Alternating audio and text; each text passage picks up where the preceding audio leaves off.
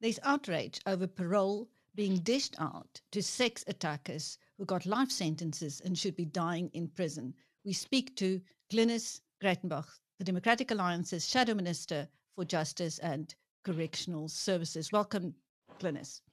Good morning. Thank you. Glynnis, may we start with a case of Alison Botha? I'm sure you are fully familiar with that. Her attackers were already on parole when they attacked her, stabbed her 37 times, raped her, slit her throat. When they were sentenced to life, the judge recommended that they should never get parole. Yes. They served less than 30 years, they're out on parole, and Alison was not even consulted. No, it's an absolute disgrace. And it just confirms again that, and I know this is going to sound like a political argument, and it's not.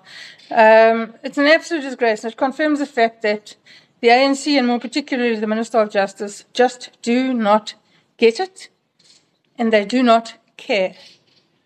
And he can't even use the excuse of youth or inexperience. He's a practicing attorney. He practiced law before he became the Minister of Justice. Granted, he's a young man. And so, one makes room for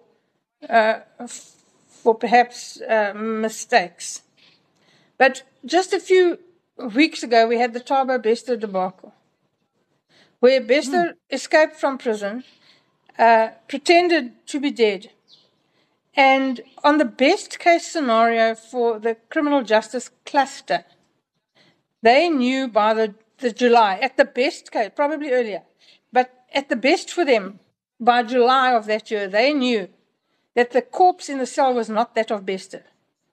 They knew that Bester had escaped from prison, that he was roaming around, living his best life, as it happens, living in Hyde Park, shopping at Thrups.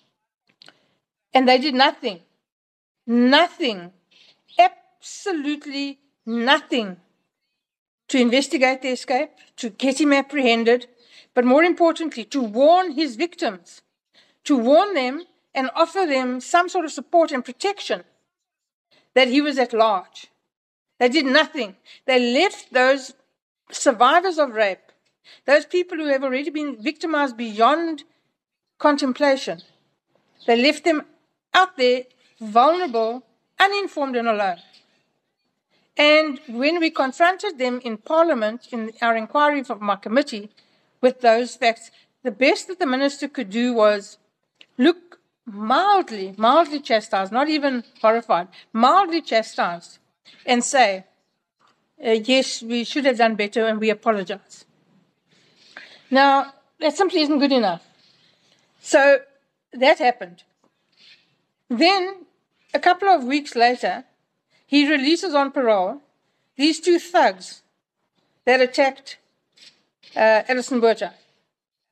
Bearing in mind, the Thabo Bester thing is fresh in his memory. The whole of South Africa is already cross with him about this issue. The fact that not only didn't they do their job, not only did they not try and apprehend him, not only did they not investigate the escape, but they did not do anything to protect the victims.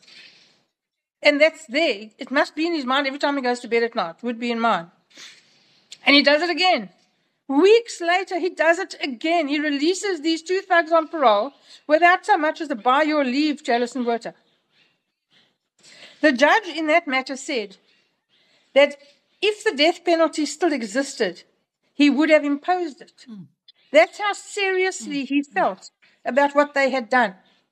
As you said, they stabbed this woman, two of them, two grown, big, bully boy men, stabbed her 37 times, slit her throat, raped her, and left her for dead. She crawled along in the veld, holding her own head up so that it didn't fall off her body, until she came to a dirt road, where she couldn't crawl any further and lay there in the dirt, cradling her head so that it didn't fall off.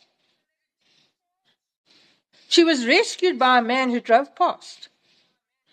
And who stops in this day and age? Saw her move and he went back. Not only, he was studying to be a vet. So not only did he have some medical knowledge, he stopped, he helped her. He got her into his car without killing her. got her to hospital where, by some miracle, she survived. He stayed with her. They became lifelong friends. He changed the direction of his study to become a doctor. He was there when her children were delivered much later. It's an incredible story of what he did. He's a hero. Alison Botha is an absolute phenomenon. Not only did she have the strength to drag herself through the veld and keep her wits about her while her head was quite literally falling off her neck, she survived. She's managed to make a life, to have a family. But of course, she's a victim and she's going to remain traumatized forever. She's not the kind of thing you forget. And then to have these people threatening her from in prison, because they did, to have them released on parole without even, not only not informing her, not consulting her, not considering her views, is so callous, beyond measure. I have no words, well, no words that you can say on radio anyway. And this is what the Minister of Justice thinks is acceptable behaviour. In a year where Parliament has passed under great pressure, my committee sat nights. We sat at night. We sat on Saturdays to get the gender-based violence slate of legislation through Parliament. We worked on it under so much pressure. We spent so much time on it. Not just me, it's the entire committee, all the members of the committee, from all the different political parties on that committee. We all spent hours and hours and hours on it. We sat at night after Parliament rose. We sat on Saturdays to get that legislation passed through Parliament. And what does he do? In the face of gender-based violence, we have the highest rate of gender-based violence in the world. And what does our Minister of Justice do? Doesn't give a damn. Well, in the same month, I think, on another case involving parole of a sex attacker was that of a Station Strangler. He was also supposed to serve a life sentence, and he was released to outrage from the community. Yes. I understand there's a price on his head. Sure. He's supposed to be under house arrest. And now the police have responsibility to try and keep him contained in some manner so that he doesn't attack another child. So that's just a joke.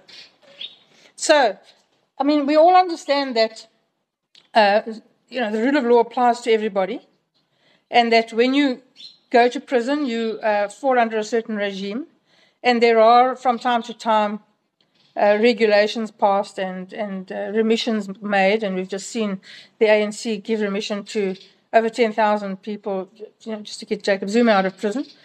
And so there are systems in place that allow people to qualify for parole. And when you're imprisoned, you have to do certain things, and that helps you or doesn't help you get into a lane for parole. So you have to complete certain programs, you have to behave in a certain fashion, you have to demonstrate certain qualities. All of those things are true. And of course, at some point, people are going to be released on parole.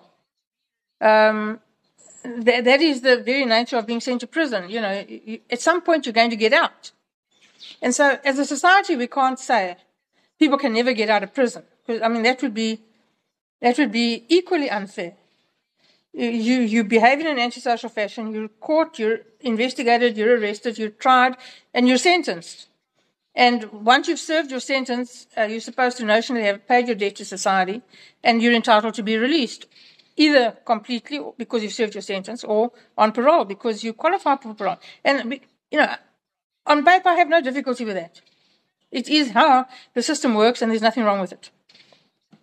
But when you have outliers like this, these two thugs who attacked Alison Botha were on parole, as you correctly stated, when they committed this offence. They've demonstrated that they cannot be trusted. They were trusted. They were allowed out on parole. They were allowed to reintegrate into society. And what did they do? That's what they did. Should they get parole again? Absolutely not.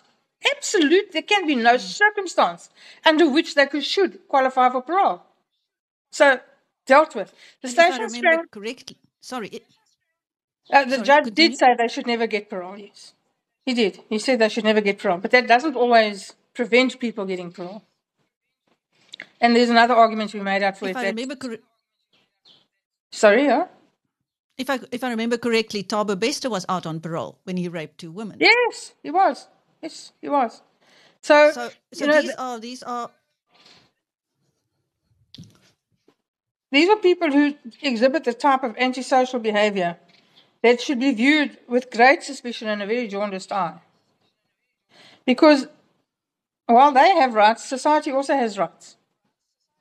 And we all know that we all have rights in South Africa, but my right to swing my arm ends where your nose begins.